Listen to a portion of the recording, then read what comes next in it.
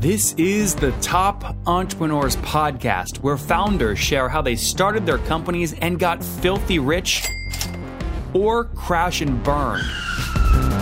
Each episode features revenue numbers, customer counts, and other insider information that creates business news headlines. We went from a couple of $100,000 to $2.7 million. I had no money when I started the company. It was $160 million, which is the size of many IPOs. We're bootstrapped. We have like 22,000 customers. With over 5 million downloads in a very short amount of time, major outlets like Inc. are calling us the fastest growing business show on iTunes. I'm your host, Nathan Latka, and here's today's episode. Hello, everyone. My guest today is Max Yoder. He lives in Indianapolis, serving as the co-founder and CEO of Lessonly. Max and Lessonly are focused on building and delivering team learning software that helps people do better work. Every day, he's grateful for being cut from the basketball team 2 years in a row. Max, are you ready to take us to the top? You nailed it. Hey, thank you for having me. It's great to be here. How tall are you? 6'1". It wasn't that I was not tall. It was that I was not athletic.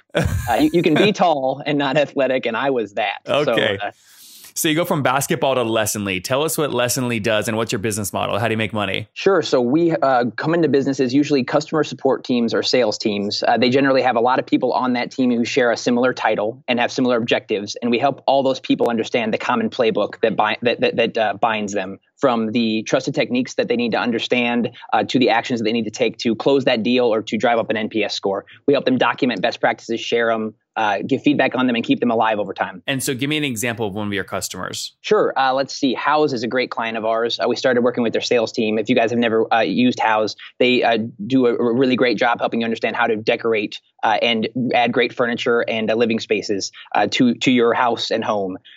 We work with their sales team to help them understand what is the Houzz way of getting things done. Every company has their own spirit and their own way of getting things done, but they generally don't document it. It's usually inferred. So Houzz, the sales team, picked us up and they found really great success. And now we're across their entire company, not just their sales team, which happens quite a lot. So Lessonly kind of helps organize like training material and things like that internally at companies so that, you know, all the salespeople are using the same playbook, or all the marketing people have to access all the documents or things like that. Yeah. So it's like I said, it's like sales and customer support for sure. We are like the non-HR learning software. So HR is not our buyer. We go into these frontline teams who have a lot of evolution on them, and we help them keep up with that evolution. And Max, what's your business model? Are you SaaS? Yeah, we are SaaS. Yeah, it's an annual subscription, anywhere between $10,000 to $25,000 a year on average, and we work with everybody from retail to software, e-commerce, all that good stuff. If I forced you to pick an average over the year, would you just put it between 10 and 25? So call it like maybe 15K annually? 15, absolutely. 15 sounds great. Yeah. Okay. And what do you use to price that? Like, is it number of seats or is it number of product lines enabled? What is it? Really good question. So it's multi-levered. It's a number of seats and features. So there's kind of good, better, best in terms of features and functionality. You can start in the good side. You get a certain block of users that you can add to. You can move up to the better or the best, and each one of those comes at a different pricing tier. And then we have some ad hoc stuff. We have some big 6-figure enterprise clients that they're all custom. Mm-hmm. And who is we? So tell me about the founding story. What year did you launch, and what's your founding team look like? Yeah, sure. So launched in 2012. The idea was I started the business with 3 other guys, and one of them had started and sold 3 businesses at the time. And he had never invested in learning software. He had thought about it, but he thought, hey, it's expensive and it seems to not ever do the trick. So let's think about building our own version of learning software that maybe does do the trick. And that was the push that we needed. Started selling to the first business we sold to was a small spa that had ambitions to grow into a chain, and they have since grown into a chain. They grew in a big way with us, and that was super cool. But now we've really focused on those sales and support teams because we just find that they have metrics that matter a lot, and we can help them get to them consistently. Do you remember what year 1 total revenue was? Oh yeah, it was nothing. So if you think about 2012, total revenue would have been $600. Okay, wow. And I mean that seriously. From July to the end of December, $600. Okay, so give us, I guess, your first real year, 2013. Do you remember total sales then? Yeah, good question. Yeah, 2013 would have been, I think, $60K. Okay, good. And that's cash flow, not like MRR in December of that year. No, that would have been at the end of the year. We were doing $60,000 in annual recurring revenue. Got it. So December 2013. Yeah. Okay. That was and that was a big difference, from that 600 that we started. Huge. Yeah. So fast forward to today. What's your team size? We are 80 people. mostly all out of Indianapolis, Indiana. That's great. I love stories where it's like, it's not Silicon Valley or something like that. So what's the breakdown among those 80 people? Sure. We have about 15 in product, 20 in sales, maybe 25 in sales now. And then, marketing and client experience, taking care of our clients and making sure people understand who we are on the marketing side. And have you guys made the decision to bootstrap this company, or have you raised capital? We've raised capital. We've raised $6 million to date, and we've been really efficient with that capital. We still have a lot of it left. Our goal is always to make sure that if we're going to burn $1 of cash, it's going to create more than $1 of annual recurring revenue, and we've done that ever since. Was $6 million all in one round? And if not, when was the last round?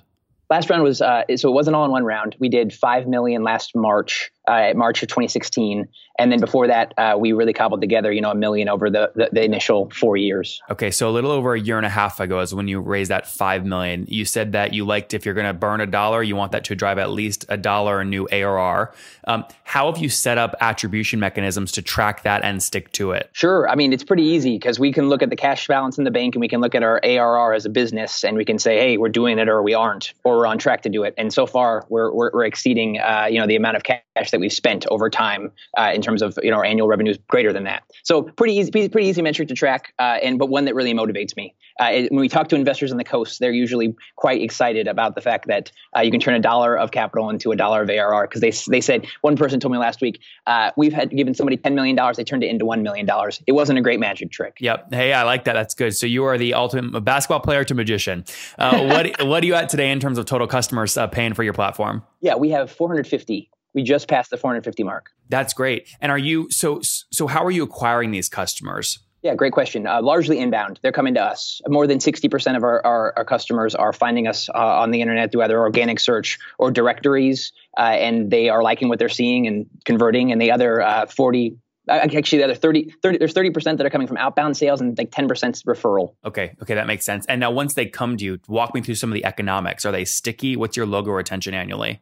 Oh yeah, sure. Yeah, we're outpacing 100% on the dollar side, and that it feels really good. I mean, what I always say to the team is we don't want 20% of our clients to leave every year, but I think the 80-20 rule holds pretty strong. The Pareto principle around 80% of people are going to find what they need and they're going to buy more to make up for a loss if there is the 20%. We've outpaced that 20% in certain quarters and fallen short of it in others. But I think it's kind of healthy for people to not agree with our philosophy in some small portion, because that means we have an opinion and we have a direction. And, I like that 80% of people are following along with that, and 20% of people might not be the right thing for them. I think that's okay. If I decode that, so are you on a logo basis, you're churning about 20% of your logos each quarter or each year? Yeah, that would be on the year side. That's it kind of, it varies quarter to quarter, but that's the benchmark of us, I think, doing a good job, and we're doing a good job right now. And then just to be clear, going back to the principle you just talked about, your logo churn might be 20%, but your net revenue churn is negative. Right. Exactly. Yeah. Well, the clients who stick around, they grow, and they grow significantly to cover any losses.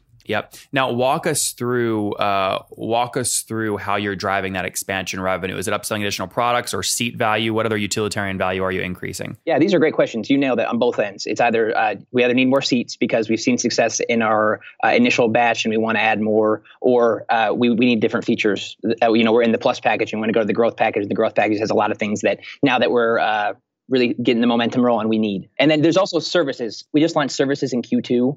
We had never had paid services, and it was amazing. It actually contributed 10% of our Q2 number, and we came up with the services package in Q2, and in that same quarter drove 10% additional ARR for our overall number. So people were hungry for services. We unlocked it, and that is a way for people to start spending more with us. Guys, I get asked all the time, Nathan, you host all these interviews, hundreds of them per month. How do you do them efficiently? And guys, the answer is simple. People always agree to my calendar, back-to-back meetings. I batch my interviews to stay very efficient. And the way that I do it is I use a tool called Acuity Scheduling at nathanlatka.com/schedule. And the reason I use them is very simple. They keep my no-show rate very low because they send out reminders about when the interview or the meeting is coming up. And also, they make it very easy to schedule time, right? I don't have to go back and forth via email 10,000 times with people I'm trying to meet with. Okay, at nathanlatka.com/schedule. Helps me so much. And by the way, look, I have so many meetings. I'm the best at meetings. Okay, I do them back to back, very, very efficient. You guys know me. many people say I'm the most efficient they've ever seen. Okay, so I use the tool. It's so efficient. And by the way, I got Gavin. I said, Gavin, he's the CEO. I said, I want a great deal for my people. He said, Nathan, well, most people get a 14-day trial. Isn't that great? I said, no. He's given us a 45-day free trial at nathanlatka.com/schedule. That's not going to stay up forever, so go get it now. nathanlatka.com/schedule. People really tend to bucket professional services in a different bucket than ARR because margins are way different. It usually requires touch, and it's usually hard to predict. You have to go sell new services, each quarter. Why do you directly correlate them? Yeah, it's recurring. But is it as is it have the same churn numbers as what you do and same net revenue? Yeah, too early to tell. Yeah, we launched in Q2. What is it? What is the service package? Services package could be a monthly lesson. So if you want us to help come in and create a monthly lesson for you, all the way to we don't want to create any lessons at all, and we want you to do that for us, we can do that. The vast majority of our clients, because this is a new thing, more than 90% are all creating their own lessons, and we think that's really good. But there are certain clients that are maybe the 6-figure ones. They don't love the DIY. They say, hey, I like that you can doing it, but I want you to do it, not us. Do it yourself isn't great for a big enterprise company. So if you take I imagine your margin is lower on that than the pure low touch SaaS play. Is that accurate? Yeah. Oh yeah, for sure. I mean, our SaaS margins are amazing. You're not what is it, 87, 88? Yeah, higher. It's actually, I think actually 88, you nailed it. And we have done our best to make that as true as possible, not trying to inflate that. We've thrown in as many new costs from the engineering side to the CX side, and it's amazing. I mean, living in Indiana is really good. We have, we have really great cost efficient office space. You can live really affordably here. We can pay people really well, and just get a lot of value. It's just a really great place to live. When you add in this new services aspect, what's your blended margin go down to, even though it's drastically helping with cash flow? Good question. I don't know that offhand. Okay. But you are putting, I assume when someone says, yes, I want you to create a course for me, you're having to put a person on it for some amount of time to go execute and build that course. That's correct. Yeah, that is not automated. And I'm sorry for the noise in the background. Oh, no, it's okay. No problem. And in fact, tell everyone where you are. It's kind of cool. I'm in a museum. Yeah, sorry. I'm going on stage later today. There's an event that we're at today, and I had a tough time securing a quiet spot, which is why you're hearing a wonderful woman speak right now. But it's great. It's great. I love it. What's the conference? You're very kind. Thank you. It's called Alloy. We're getting a bunch of portfolio companies together. We are part of a portfolio called High Alpha, and they're getting an annual conference together and bringing in a bunch of potential clients to kind of hear what everybody's doing. Yeah, thanks for being gracious with me. Yeah. Last few economics questions here. CAC, what are you spending to acquire these customers? Do fully weighted, so include marketing and sales team costs, etc. Yeah, sure. So it's less than 12 grand. Okay, got it. So your payback period, if you have a 15 grand, 9 months. 9 months. Yeah, perfect. That's great. And where are you spending that money when you do spend it? Marketing is a big people or direct paid spend? Paid spend, yeah. What channels? Directories and paid ads. Okay. Which what's it? Name a directory. Capterra, G2 Crowd. Oh, I see. Interesting. And okay, so walk me through a G2 Crowd model. You pay and they give you better placement, or the rating changes, or what? Yeah, that's correct. There's a categories that they'll break down, and you can, especially with Capterra, which is the one I know best. There's categories. You can want to be a part of a category. It's clear that they're paid positions. It's not like trying to dupe anybody, but you say, hey, we want to be at the top of X category. Or we want to be at position 6, because we've actually seen in certain directories that being at position 6 is better than being at position 1. Because people scroll to the bottom. Yeah, well, people may be a little more engaged and really doing more research than the people who just want to click on the top listing and go from there. It's a weird world. I wouldn't have expected that. What are you, if you just add up all your paid marketing dollars per month? Give me a general range of what you're spending on all your paid channels. No, I do not know offhand. Less than 100 grand. I would assume so. Yeah. Okay. And then last question here. This is a dangerous question, but lifetime value. What do you assume it is? I know it's kind of back of the napkin math, but what do you assume it is? Yeah. Last time I think we tracked something like 45K. Okay. So, we're talking about 3 years, and we haven't been around for longer. We haven't had that many clients. All these clients came in mostly in the past 2.5 years. So we've been around business for 5 years, but many of them, is pretty slow going at the beginning, as you heard. So, it's a guess. And then is it fair to say for your general size, you said earlier, 450 customers, $15,000 ACV is about $1,250 per customer per month. So you guys have broken 550 grand in MRR, or you're around that range, right? Yeah, we don't measure it in MRR, but I could do some quick division. We do everything ARR. Oh, got it. Well, let me see here. You can do some back of the napkins. There are some businesses, though. I don't factor in on that ACV. I don't factor in any of our enterprise deals. Got it. So that would probably I can just say at a minimum, if I take 560 times 12, you're doing about over 6.5 million annually. Amen. That's good. I'm thrilled. I mean, this business, like I said, we bring in $1 of capital, and we want to drive more than that. So, yeah. So let me ask you a question. You've raised, it was kind of a year and a half ago. You said you still have a bunch more in the bank. Now, the challenge with what you just articulated is there maybe are less channels that you can put money in where there's not diminishing returns, where that ratio doesn't hold over time. So how do you spend? Can you spend more money to grow faster and hold that $1 spent to $1 new ARR multiple? Yeah, time will tell. Our model says so. Models are models. So you're raising money now? Oh, I'm sorry. I think that's what you were asking. Yeah, we're actually being pretty opportunistic because things are going so well. We got some preemptive offers that I'm entertaining, but none of them have been signed. That's great. Max, let's wrap up here with the famous 5. Number 1, what's your favorite business book? I would say Business Adventures. That's a good one. The blue cover with the guy covering going up the cliff, right? Bill Gates. I really liked it. Yep. Yeah. All right. Number 2, is there a CEO you're following or studying right now? There is not. Okay. Number 3 is, besides your own, is there a favorite online tool that you have? For sure. I would say right now it is Writer. It's a writing app. I use it every day. Number 4, how many hours of sleep do you get every night? I usually get at least 8. Okay. And what's your situation? Married, single, do you have kids? Just got married last week. Congratulations. No kids. 2 weeks ago. 2 weeks ago. That's exciting. And no kiddos, right? No kiddos. No. All right. And how old are you? I am 29. 29. Last question. Take us back 9 years. What do you wish your 20-year-old self knew? It's going to be okay. You're quick.